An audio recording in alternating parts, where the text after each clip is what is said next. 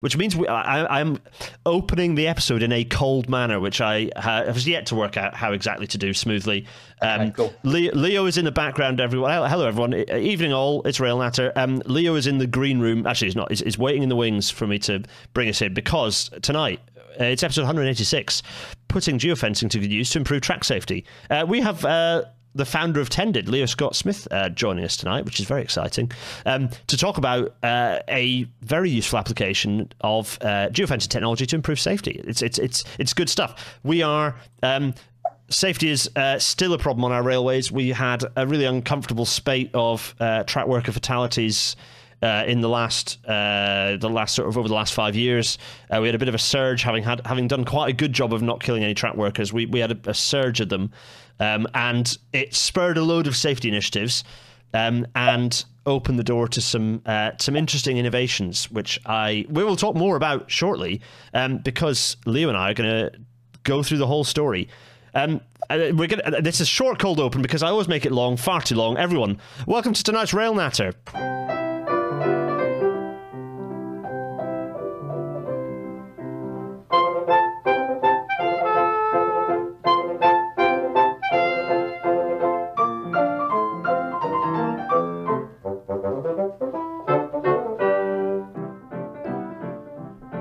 And as the Intercity 225 fades away, the first thing I need to do, well, actually, it's the news first, because rather excitingly, this is hot off the press because it happened early, well, at the end of last week.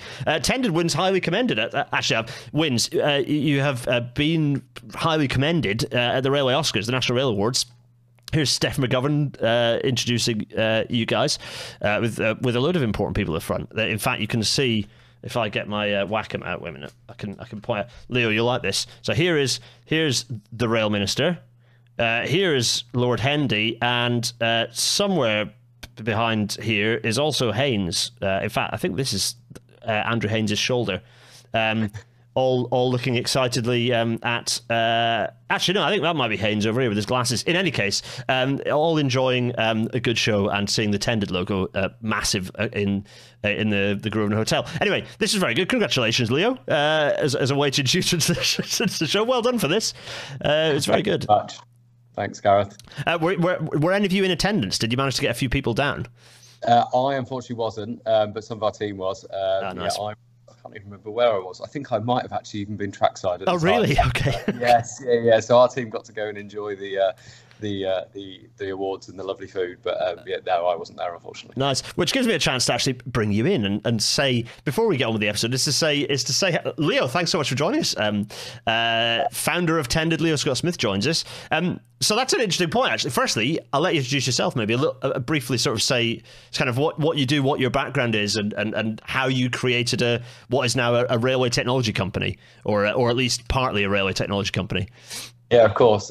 Thanks. So, Leo Scott Smith, I'm the founder and CEO at Tended, and Tended is a 6-year-old organisation that I found with really kind of the focus of building really cool technology that will one day be able to save somebody's life, and that's been our kind of core focus. My background before that was actually working in the charity and non-profit sector, so this kind of really led on to this view of actually I was helping people in other countries, and then I realised the importance of duty of care, and I came in and said, actually, let's do something really cool with technology and let's see how that applies. And Network Rail have been one of our key customers, and somebody that's adopted our technologies kind of quite heavily.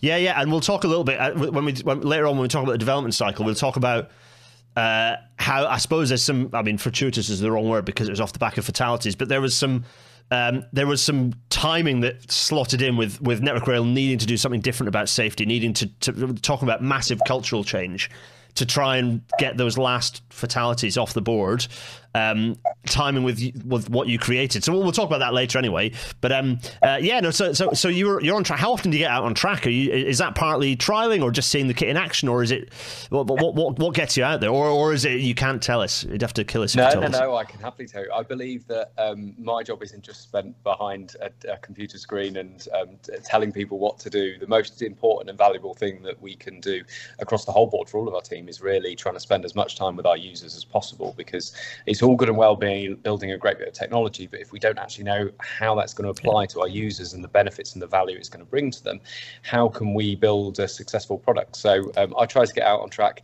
as much as possible. It can be anywhere from once a week if we're really busy, up to at least twice every week. I must say, I've not got my PTS quite yet. I'm just relying on TVP.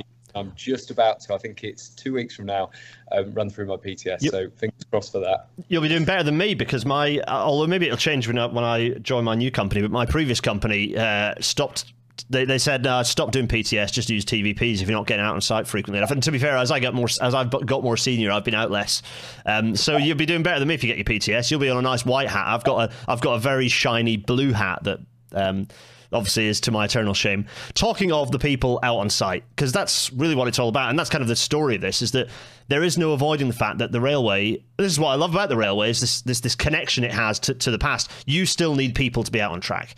There are loads of things we can do to reduce, particularly for things like inspection and maintenance, there are loads of things we can do to reduce boots on ballast, but ultimately you still need people out on track, whether it's, me going out and doing a survey to do some design, whether it's specific maintenance, care, asset renewal, whatever it happens to be. People need to be out on track. That is never going to go away, and so those people are exposed somewhat. In fact, this video, which I'm about to play, which is going to come up quite a lot more loudly than I expected it to, so in fact I'm going to that's fine, I shall fix it in post. There is a classic, there is, in fact, no, I have mixers. I'm going to reduce the volume of this.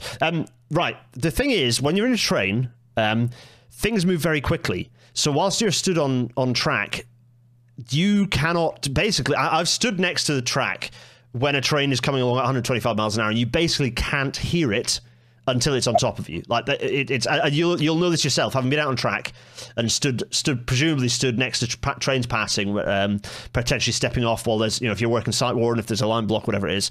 The trains, you basically don't hear them until they're on top of you, right? Particularly if there isn't a horn going off. So an idea of that, this is it's 125 mile an hour inside a train cab, and things pass pretty quickly. So there's a level crossing coming up, and you're onto it in a few seconds. The train, things move. Actually, it's funny, in the cab it doesn't feel quite as fast, but actually this thing is 125 miles an hour. It's on you in seconds.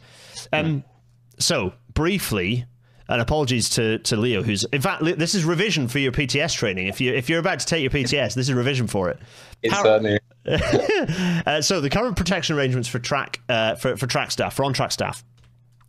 Here is a nice bit of track, south of York, because that was the nearest thing I could find on VisiV that was easy. So we have some tracks, and the rule book and the standard RT 3170, which is basically this document. In fact, I've got one behind me here. Where is it? Here it is, my guide to personal track safety. I've got a bit of an old one. This is the one I got when I did my PTS years ago, but it's still basically the same. It could probably do with updating to include stuff about geofencing. Anyway, I digress. That document says what protection arrangements are. So the best way to work is what's called safeguarded, which is where the whole railway, boundary to boundary, is, or at least sort of with a wide area of protection, is closed. There are no trains anywhere near you, and you can work fairly comfortable, fairly safely. I mean, there's still all the standard hazards of slips, trips, falls, live stuff, so on and so forth. But you can, and also on-track machines and things can move around within a safeguarded environment. But you don't have trains coming through at 125 miles an hour. Fenced is then the next form of protection. So you have a physical barrier protecting the open railway from the closed railway, from the area you can work. So the green area there is the area where you can work, and fenced off, you can have trains going up to 125 miles an hour in the red bit. That's reasonable protection because there's a physical barrier. So this comes back to what we're going to talk about is some of the psychology, the behavioural side of things, right, Leo? This is absolutely where your technology steps in, is getting in between that behavioural, the what's going on in your head to then what your physical behaviours are. The advantage of a physical fence, obviously there's a physical fence there. You in theory cannot pass it. Then you step down into a very common form of protection. I've worked a lot under this form of protection, sight warden warning. So the lines you're working on are closed, but you are working next to, without any physical barrier, you are working next to lines that could be open at 125 miles an hour.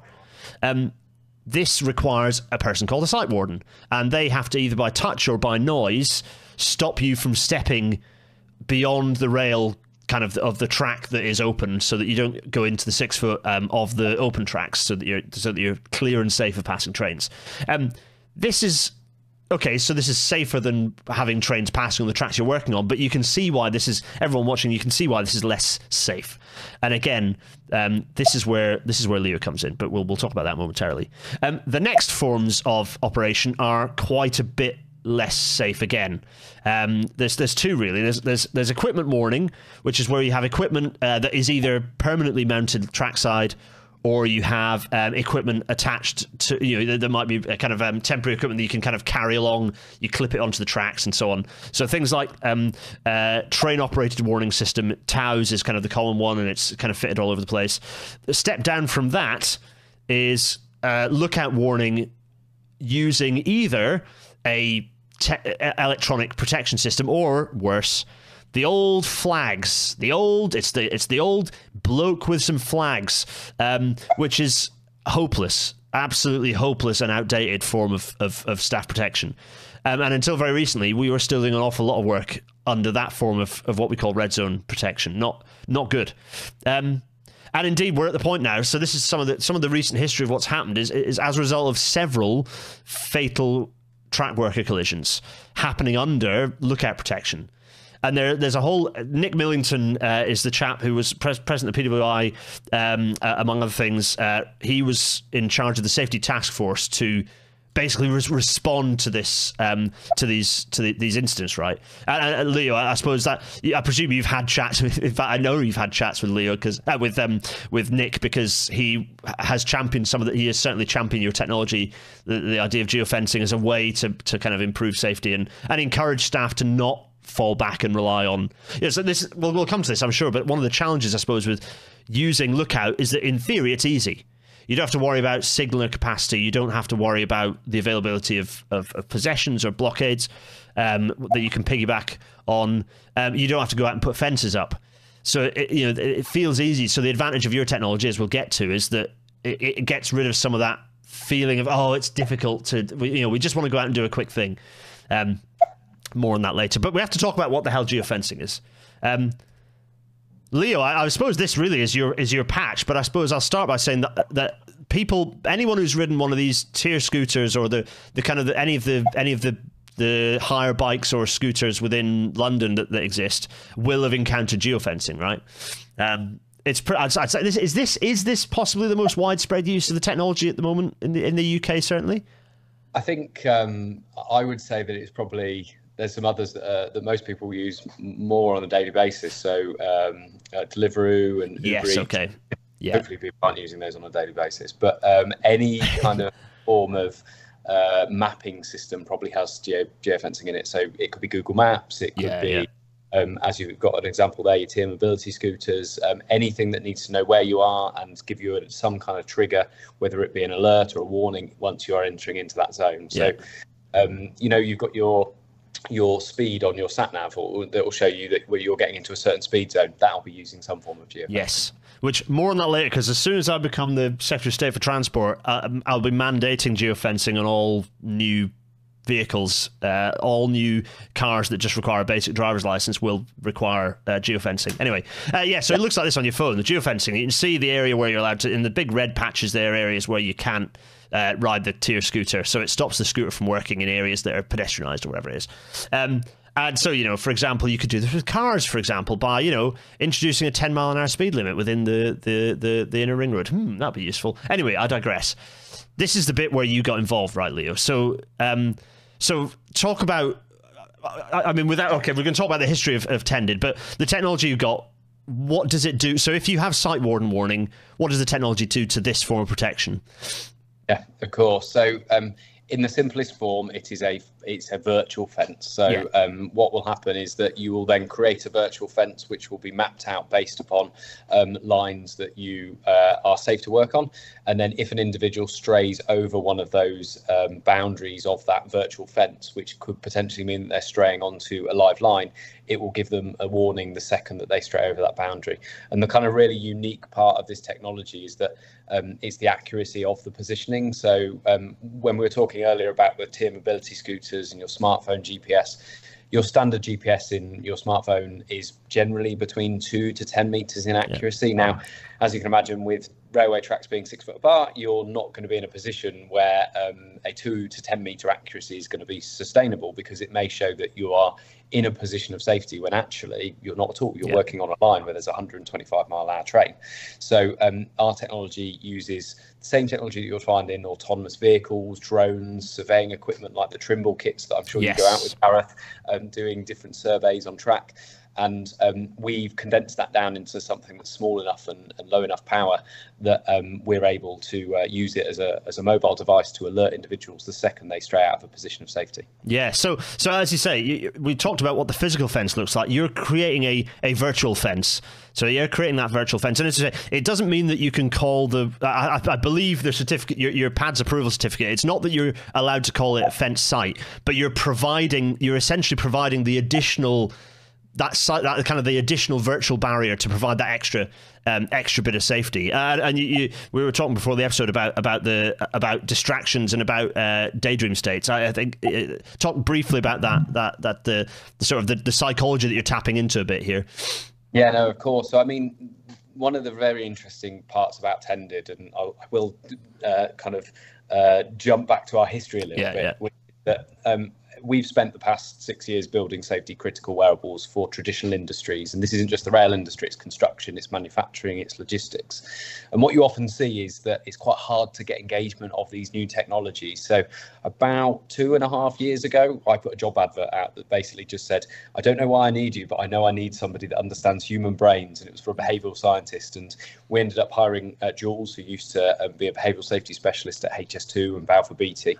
And she's kind of added this really interesting part to our business, where we don't just look at building really cool technology to help improve safety, but we also look at the human factors and the behavioral psychology behind it that leads to these kind of losses of situational awareness. So there's kind of 3 really important points to factor in when you're considering trackside work. The first is around an alpha state. So generally, for every hour, you're going to be in a position where there's going to be 10 minutes of daydreaming, and it's just something that the human body does. So for the people that are watching this show today, I'm sure Gareth will hate to hear this, but for 10 minutes of you watching this, you're probably going to be daydreaming. Oh, and more. More, I'd imagine, for people watching. They're going to be looking at their phone, they're going to be reading emails, whatever it might be.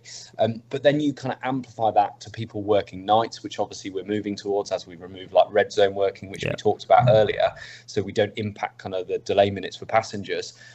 You end up in this position where actually that daydreaming or that alpha state ends up building and being even more. So you could be in a position where over a 5-hour shift, you could have somebody that's distracted for an hour and a half. So when you've got your site wardens or your lookouts that are basically ensuring that people are safe and they're staying in a safe position, they're in a position where they may also be daydreaming, or they might be getting down in the digs and doing a little bit of actual on the ground work. And what that means is that they can't keep an eye on all of their team. And if one of their team strays or whatever it may be, they could then be in a position of unsafety. And you've got a couple of others as well, like cultural norms. Everybody likes to follow the one with the loudest voice. So what that means is that if you've got one really loud voice in that team and they're going, oh, no, it's fine, just cross over that line. We do it all the time. Actually, that could then be putting everybody else in risk because one person's got a louder voice than everybody else. And then the final one is availability heuristics, and that basically looks at the idea of if somebody has experienced one thing many times over, they're going to kind of get into their comfort zone. So if you've got track workers that for 20 years have never had an incident and they've never seen anybody be hit by a train, then they're going to think that their job is safe. But actually, if you've got a track worker that unfortunately has seen one of these near misses, or they've even worse seen a fatality, they'll probably be extra safe. But fortunately for us, not many people have been in that scenario, but unfortunately for us, it means that lots of people just think that everything that they do on their daily basis is safe, but actually that's really not the case, as we've seen and we've discussed through this conversation.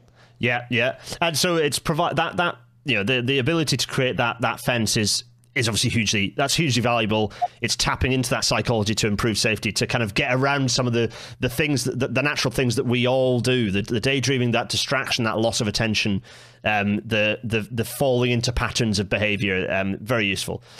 So yeah, you get a physical fence is great, but you can't put them everywhere. Clapham Junction here, if you've got a particular area that requires working, it's very difficult to create a fenced work site through there, whether because it takes a million line blocks to actually get to the place you need to be to put the fence up in the first place, or whether there's just track in the way. You can't actually put the fencing up, and because there's so much S&C everywhere. So suddenly in a complex area like this, actually the geofencing comes into its own as being really specific, really useful for creating specific work sites. Very, very, very, very useful. I think there's about to be a video which we can watch, which I think you created for Network Rail, or Network Rail have created it with you. What is geofencing technology, and how can it help improve the safety of our track workers? For us, a geofence can provide a virtual barrier around planned safe working limits. The technology detects when someone steps outside of the virtual barrier and alerts the wearer, providing an additional tap on the shoulder if they lose situational awareness. It comprises of two components: a simple dashboard used to set up a geofence zone around planned safe working limits, and a device worn by each worker. The device recognizes the precise location of the barrier so that each worker can be alerted if they stray too close to the edge of the safe working limits. The geofence barrier is set up during the planning process when agreeing the safe working limits. Network Rail's geospatial data provides precise locations for this step, which is carried out in advance of workers being deployed on track. On site, the safe system of work is implemented by the COS or PIC, and the warning device is used for secondary protection, in addition to the site warden. The device is lightweight and designed so that tasks can be carried out unimpeded. It alerts the wearer through sound, light, and vibration alerts. The alert will continue while the worker is outside the virtual barrier, and they must return to the geofence safe working limits to reset the device. By harnessing the accuracy of geofencing technology, we can further improve the safety of our track workers' teams. And there you go. I think it explains it rather cleanly for anyone who hasn't quite understood what we're talking about up till now. Network Rail have loads of good explainer videos like that, actually. For anyone who doesn't go into the Network Rail YouTube site, there's loads of videos like that. They explain all sorts of things. It's great. Here it is. We've been talking about it, and we haven't had a nice picture of it yet. Here is, and this is hot off the press, because I believe this is a slightly updated version of the kit compared to the pictures that I was sent through it. It's or certainly aesthetically slightly updated. Yeah, it's quite small. This is the key thing, I suppose. It can't be a huge lunking great thing because everyone will hate wearing it. But this is it's small. I've had it on my own arm. It was pretty nifty. Yeah, it's good. Yeah, it's that we've spent. We started this project initially with Network Rail, I think 3 years ago now, and one of the biggest challenges was getting it to actually be small enough. And we have just got a new model that's due to be released ready for CP7, and it's even half the size of that. And the investment that is required just to shrink something is millions of pounds. I was going to say, miniaturizing is expensive, and it's the sort of thing where you want to get the proof of concept working before you really commit to the. Well, now that there's now that the Network Rail has jumped and this is being used, you can then make that commitment, which is a running long-term commitments. Everyone, they have useful side effects. Funny that. So here's the kit, and here's kind of again hot off the press. Megan sent these through. Shout out to Megan, by the way. Thanks for your help, Megan, and getting all these bits and pieces to us for our chat. This is the latest version of what the tablet kind of kit looks like to sort of actually set the geofence up, like to set the work site up. And you can see, I presume you just basically plot a nice little sort of polygon, and it allows you to be quite selective in where, so you could run that up the 6 foot and say, well, it's, you know, the splitting point is the 6 foot, and that again, you talk about accuracy. Tier scooters are notoriously inaccurate to the point of irritation when you are on a big main road and it slows you down to like stop pace with big vehicles behind you. That can be frustrating. But as you say, that's 2 to 10 meters accuracy. As anyone using a GPS on their phone knows, doing anything, it's not hugely accurate. Whereas we're talking about surveying accuracies. As you say, you're tapping into the kind of the GPS pickup to get that. Essentially what you've done is you've miniaturized the thing that when I do surveys, the team has to sit a thing on their line side for like 48 hours to make sure they've got the correct GPS fix so that everything's accurate. How you've miniaturized that, we'll never know, because that's the USP. That's the clever bit, but it is very clever. And I mean, on the planning thing, it's fascinating, and it's also a great opportunity for us to demo it to people, because you can draw a geofence anywhere. So what we normally do is we'll draw a geofence in a car park when we can't get out on site, and we'll just draw it around a car park space, and then you'll just put the device over the edge of the line in the car park space, and then instantly that device will go off and alert that individual. And it almost is mind-boggling. And even today, after 3 years of playing about this technology, it still blows my mind at the accuracy of what you're just able to achieve. And as well as the process of drawing a geofence manually, we've very recently introduced something which makes things way easier for our users, where all you actually have to do is put in your ELR and your mileage and chain, and then it will automatically generate a geofence zone, so you don't even have to draw. Oh, nice. That's very, very useful. And so that's very useful, because you can just take it straight off your safe work pack can almost include confirmation that Tended has been activated for this line. That's very, very useful. And so integrating that for the planner, the site planner, to be able to actually have that process and go through that, very, very useful. Site planners do a lot of work, and the more of it can be automated, or at least easier for them, the better, because if they're having to do lots of manual repeat tasks, that's where they can make mistakes as well, and potentially entering in the wrong work site. So it's very useful to be able to improve that process as well. Here's a nice demonstrating picture. We showing. In fact, this is, anyone watching this will recognise this is decidedly European bit of railway. But you can see sort of where the process by which and the concept by which it works. And then it makes a big buzzy noise. You heard the noise in the video. It makes a buzzy noise. It vibrates, and the light flashes as well. So you can have staff. Generally, to be working on site, you have to have, you can't be blind or deaf, but you can. Work sites are noisy. So having a flashing light and a vibration is really important, because actually that noise, it might sound loud when you're not got anything else going on, but if you've got a tamper next to you, or if you've got some other piece of stone blower going past that's incredibly loud, or someone's using the whacker plates, then actually the vibration and the flashing light, really important. And it's also quite good, particularly when you look at it from an application of a site warden to support their existing work activities. If they've got an individual that's 200 metres away, they can then see their flashing light going off, and it means that they then know that one of their team potentially is in an unsafe position. Really built around not just supporting the individual, but also that site warden to carry out their job, more effectively. Yeah, absolutely. And there's also some other, as ever with this technology, there are, now of course we don't want you to be, this isn't about putting people on the naughty step because they step outside of the geofence regularly, but it allows you to look at, if there is particular, I suppose with all the data that you get out of it, allows you to do things like analysis of fatigue and understand the health and the well-being of your workforce by actually how that work team, they did have a large number of step out incidents. Have they been working a lot? Are they actually fatigued? There's potential. There's a lot of potential useful outputs from this. I suppose which you've been looking at. If you've got dual Jules on board, then I suppose Jules is quite interested in this stuff, right?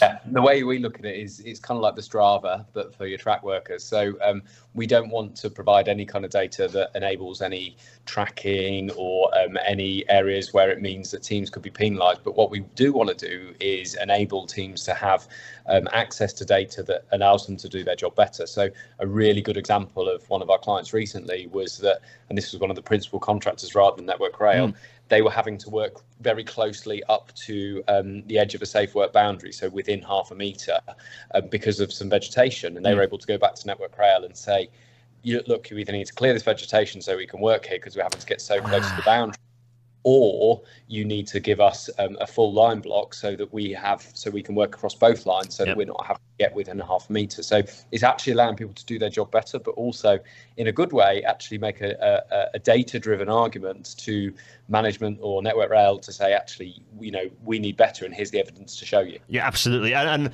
one of the things that's important is the ability to, Network Rail, I think as an organisation, Network Rail do put their money where their mouth is in terms of safety.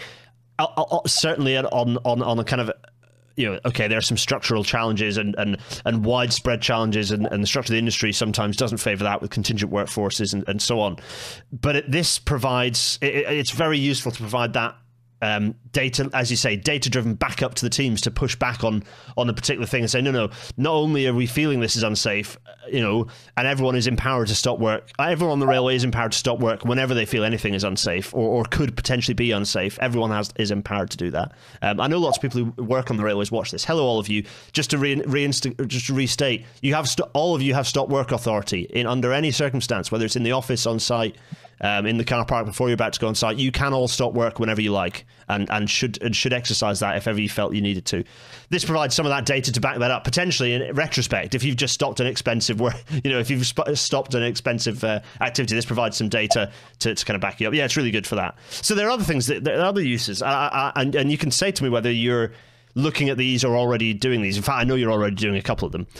One of the things you could do is, okay, on track in terms of active trains, but in terms of active OLE, that's something else that in terms of it's not just the lines that are open in terms of the lines open from running trains, but actually it's marking out the lines that are have live OLE above them or not. Yeah, and also ensuring that isolation straps have been, one, placed in the right location, but also two, removed at the end of a job as well. So as well as providing track workers with wearables, we can also put tags onto assets. So that could be stop boards, marker boards, it could be isolation straps, so that you know exactly where they are across a work site as well. Yeah, that's right. So yeah, exactly. So expensive kit that can go line side, you can tag that. You can kind of tag that to make sure. I mean, for a variety of reasons. One, so you know it's in the right place.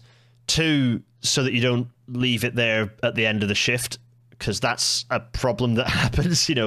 I suppose you can put it on scrap materials that you want to be collected to remind yourself to go and pick them up.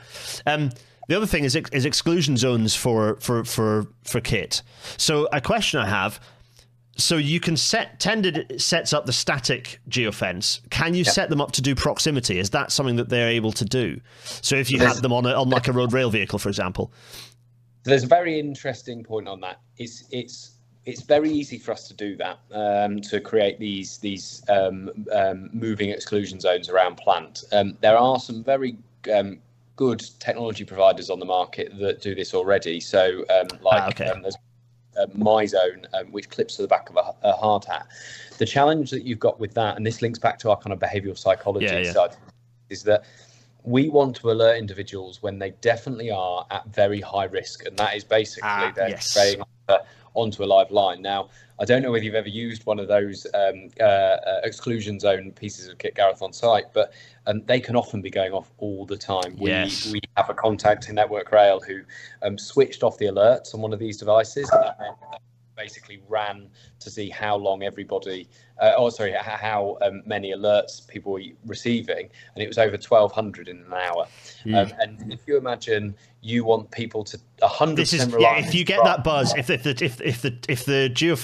tended device goes, if it's buzzing, that needs to be oh shit, like get move, think about absolutely regain situational awareness and get somewhere safe. Yeah, for sure, that makes sense. Yeah. Otherwise, you get something called alert fatigue, and people then start to ignore the alerts, or worse, they stop wearing the devices because they're alert all the time. However, you've kind of brought on one very interesting point around plant, and you are getting an absolute exclusive here. So my marketing team are probably going to kick me up the backside unless we get the press release out before this. Before the 4th, yeah, that's it.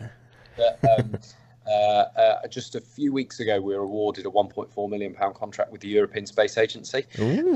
And that contract is basically to take our existing geofencing system and create the next generation of worksite management. So we've coined it as the digital worksite, and it is to manage these large and complex possessions. So you know where all of your plant is. You're getting real-time alerts. If plant is straying outside of a safe work zone, you've got 3D positioning if a boom is getting too high near overhead lines. Oh, that's very useful. In fact, for a Kirov, so the Kirov in that little circle image there often is used under OLE because they want to do some S&C movements without stripping all the OLE back. And yeah, getting a boom too high can obviously cause calamity in that situation.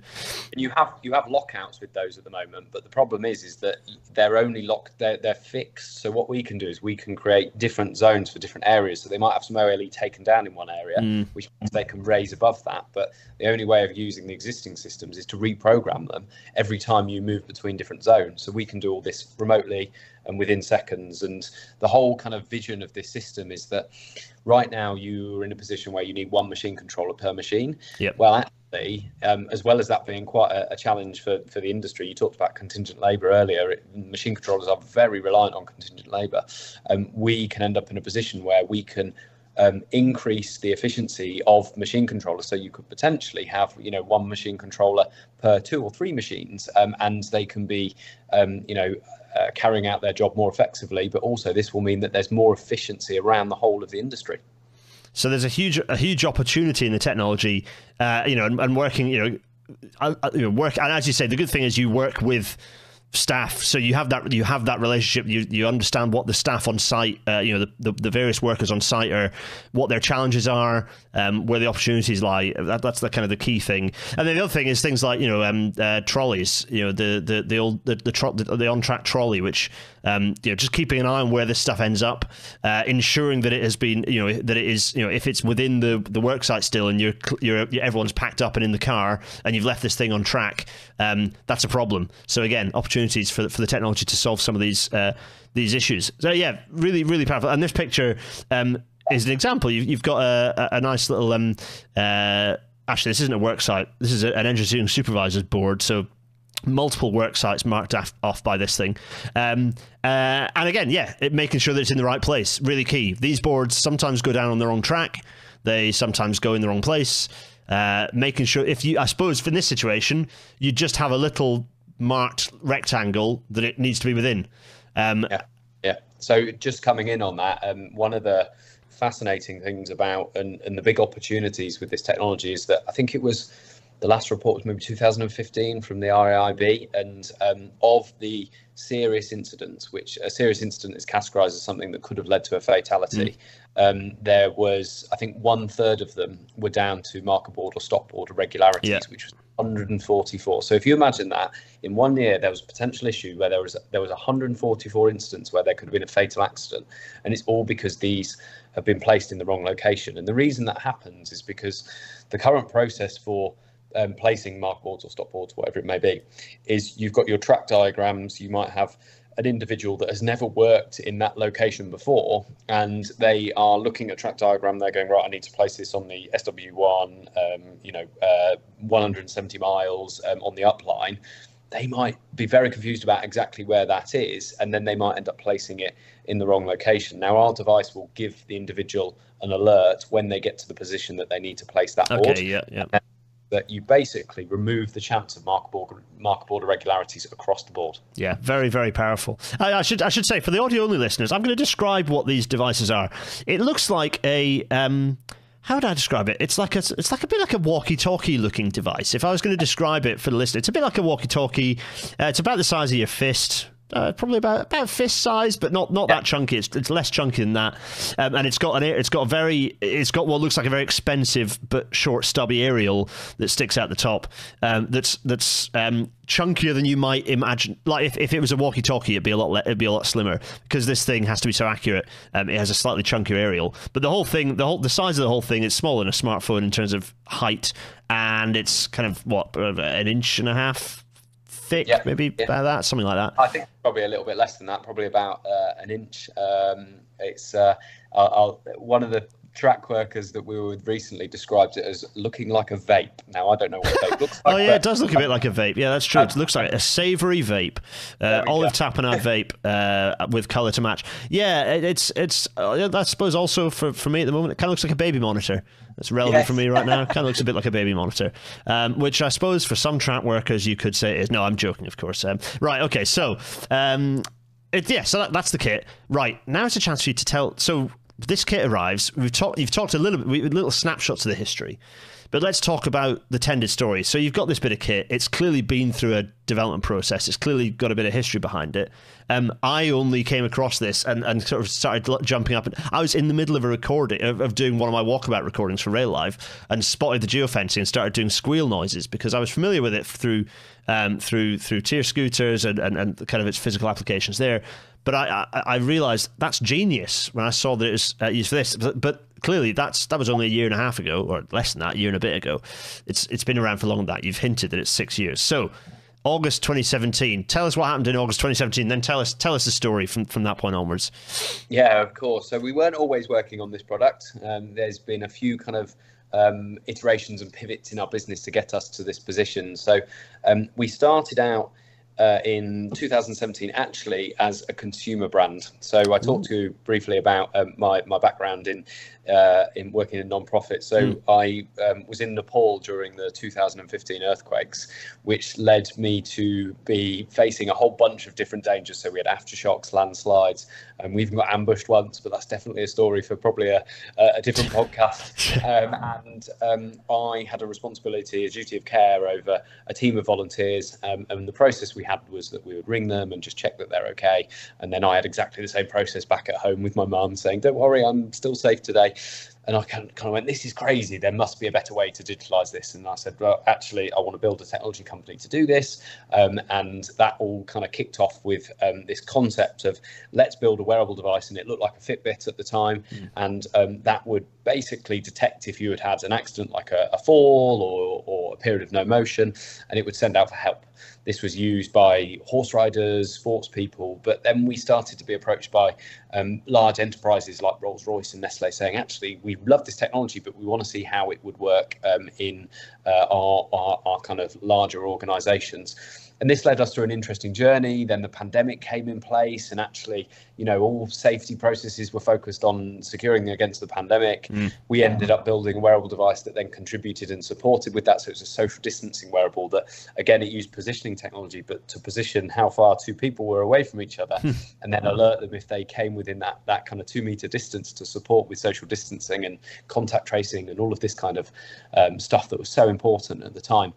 And then after that, Network Rail, or during that, I should say, Network Rail approached us and said, we've got this big problem, track worker loss of situational awareness. We've unfortunately had a few fatalities.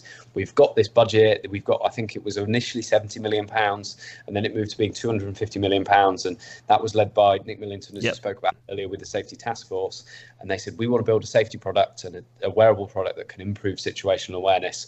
And that's how it all started. We went through a 2-year process of trials, research and development, and then we finally got to the point where we in October 22 we received product approval by Network Rail. Nice. And they also created a standard around the technology, and it's escalated and grown since there. I should say, just on those photos, for any of those yes, keen-eyed individuals, this was a test track with Story Contracting, who are a close partner of ours and help us test new equipment. So whilst we're not wearing full oranges and PPE, we are still in a safe position. Yes, yes. I figured by the attire that everyone was that it was a little bit of test track or training ground. Yeah. And so that, yeah, so then Megan sent through these pictures of some more recent, you know, the most recent chapter in the story. So tell us about what's going on here. And but for everyone in audio only form, this is a presentation being delivered at an event with some nice kind of nice display showing the kit and showing the fence drawing client and various bits and pieces. What's going on here, Leo? So one of the really interesting things that we've kind of learned over the period of the last 6 months of deploying our kit, and we're deploying it not only with many of the routes around Network Rail, but also with many of the principal contractors, so people like Siemens, Amco, Giffen, Story, who I spoke about earlier, was that actually there's kind of two parts to this technology. There's one part where the client, i.e. Network Rail, or the principal contractor owns the technology, and then their teams maybe, you know, keep ownership of that piece of kit and they'll use it on a daily basis. But then there's another part, which is actually they have much more complex work activities. So think about the 80-hour possessions where they're trying to do a mountain of work in a really short space of time on a main line to reduce delays to passengers. And in these situations, they actually want somebody to come in and manage a whole service. So about a month and a half ago, we partnered up with RSS Infrastructure, who I'm sure many of you will know in the industry. They deliver technologies like the ATWS and the SATWAS systems that Gareth spoke about earlier, and also the ZKLs for the remote control TCOD systems. Yeah. So they were a perfect partner for us to actually, and to represent geofencing, because those three technologies I've just talked about are three standards, and then we're the fourth standard within a kind of an umbrella of safety technology standards within Network Rail. So what happens now is they come in and RSS will support on some of these large possessions to ensure that geofencing is delivered effectively and safely, so that teams can focus on the more important matter at hand, which is actually delivering on the work that they've committed to in that very short space of time. So this is just some photos from our recent demo day where we run for a demonstration of what we're doing and how it works, and then we also give everybody an insight into the future of geofencing, which we often like to coin behind the scenes into our clients as we're building the Google Maps, but of the rail industry. Interesting. Okay. So yeah. So as you say, it's interesting, and it's interesting that the timing of your development fell so kind of aligned so well with this need for a change within Network Rail. You know, as you say, Nick Millington leading the safety task force, essentially trying to eradicate all red zone working. That was the mission, and in order to do that, they needed new offerings to the track teams, to the kind of the maintenance teams, the inspection teams, those who look after the railway, to justify them getting rid of red zone. They needed something. They needed an offering, and this innovation fund, as you say, that increased because it was shown to be providing results. Was part, was there, and this is what happens when funds are made available for innovation. The innovation can happen. It's really good to see. So, talking of which, and I'm going to bring us up into kind of open discussion mode in a second, because there's an interesting point that I think. There's a lot of duff technology and duff sort of tech out. I say tech rather than technology because if you have a website, I mean, if someone has a website, they can call themselves a tech company, right? Like that's kind of there's a lot of that sort of thing floating around. So I'm interested by the extent to which the railway provides a filter, because it's a safety critical environment. Stuff has to work. You can't do the move fast and break things on a railway, rightly so, because when you break things, you kill people. So I was interested on your thoughts on discussing, does the railway act as a filter for good and bad, or indeed useful and useless technology? To what extent does the railway provide that filter? My perception is yes. In the various technology I've seen, you look at things like the technology that's on the Yellow Fleet. Some of that is world-leading inspection technology. It's impressive stuff. The railway's always been an innovator.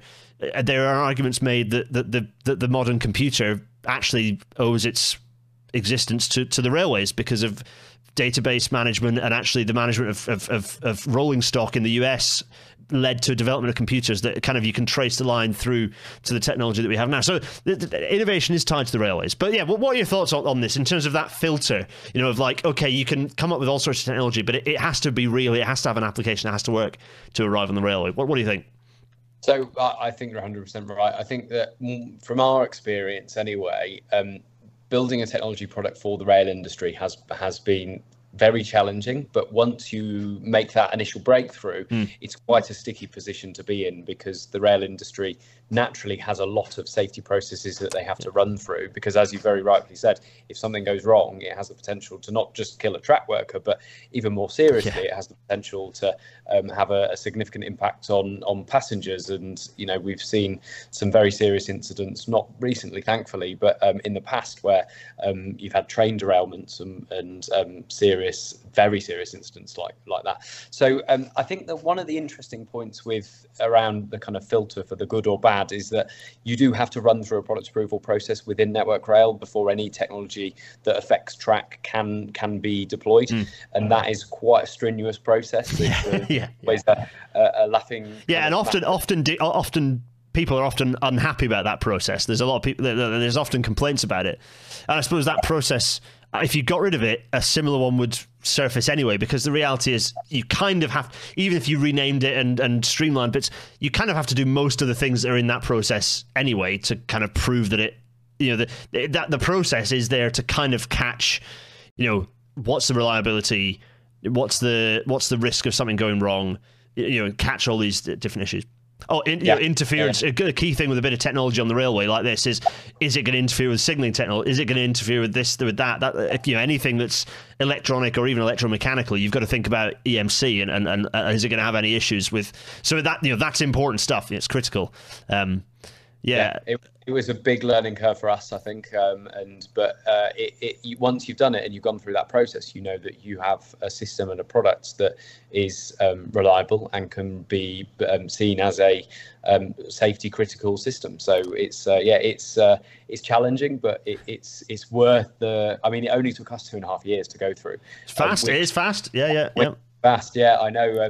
We hear horror stories of some companies that taken like 6 or 7 years to go through, and I think that's improving quite a bit at the moment, because we're in a position where there are some consultancies that are now able to offer this product approval process, so we can kind of speed up innovation. And I think Network Rail have taken this initiative because they've realised that it is one of the blockers they have. They only have a limited amount of resources internally, so if they can open it up, they can hopefully drive more innovation in the industry. That was always the pressure. Is that the process actually isn't the issue? It's just the fact that the staff numbers aren't. It's the same for so many things within Network Rail. Their just resources are stretched so thin that the process takes age. As it pretty much as with everything everyone's experiencing in Britain right now, the log jam of there just aren't enough people doing the processing to whether it's GP appointments or whatever it happens to be.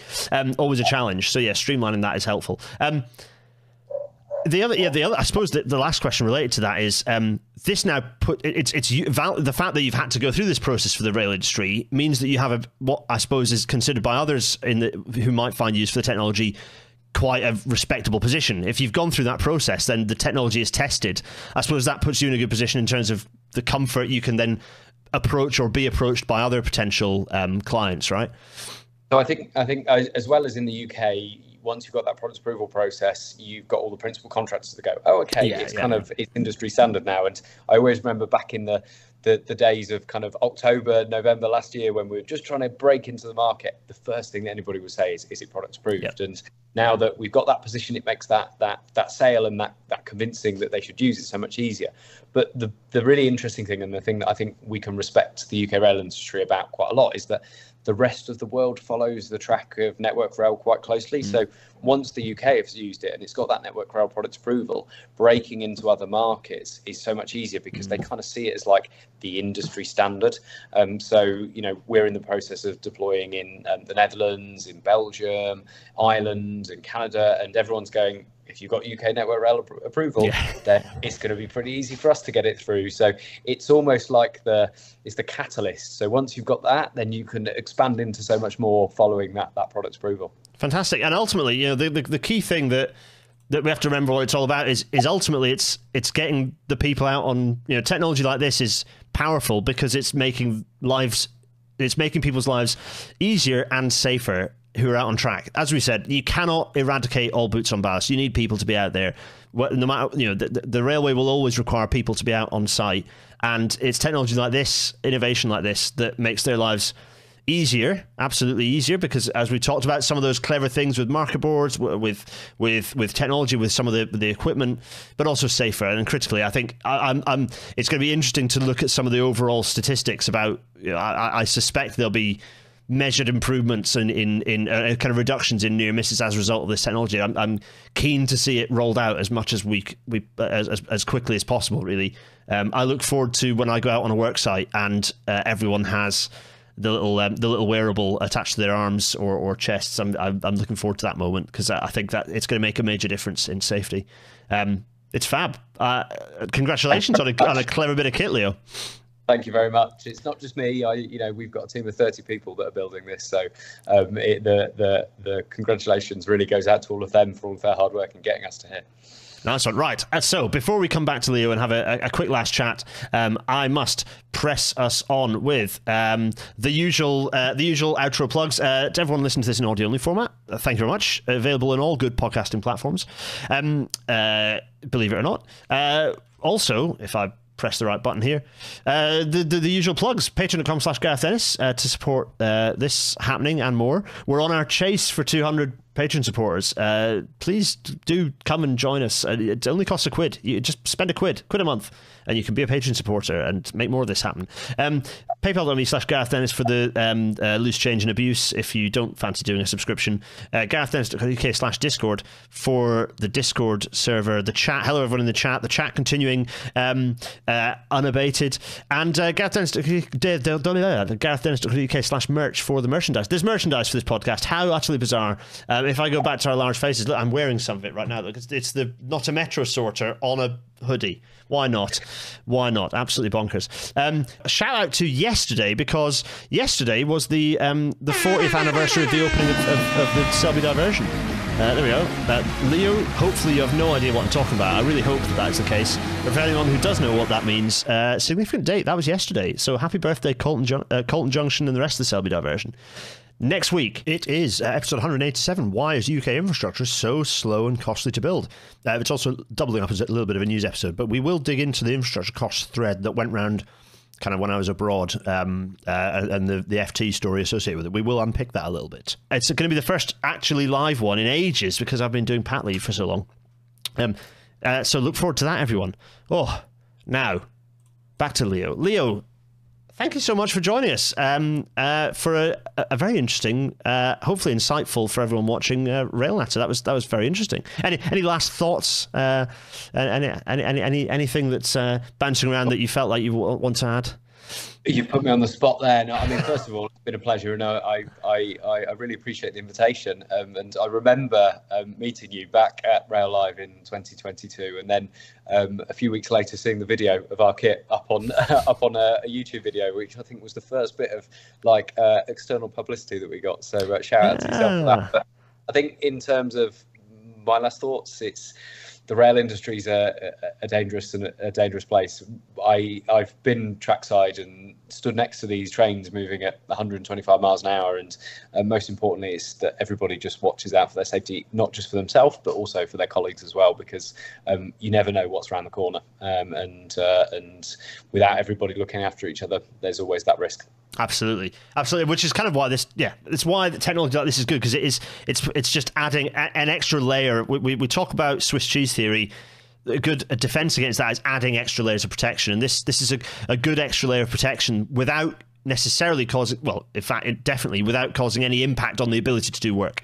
So it's not adding it's not adding extra physical stuff. It's not adding extra physical barriers. It's inobtrusive, but adds a really valuable extra bit of safety. Leo, it's been an absolute pleasure having you on. It only remains for me and Leo to sort of bid everyone cheerio. Cheerio, everyone. Cheerio. Bye.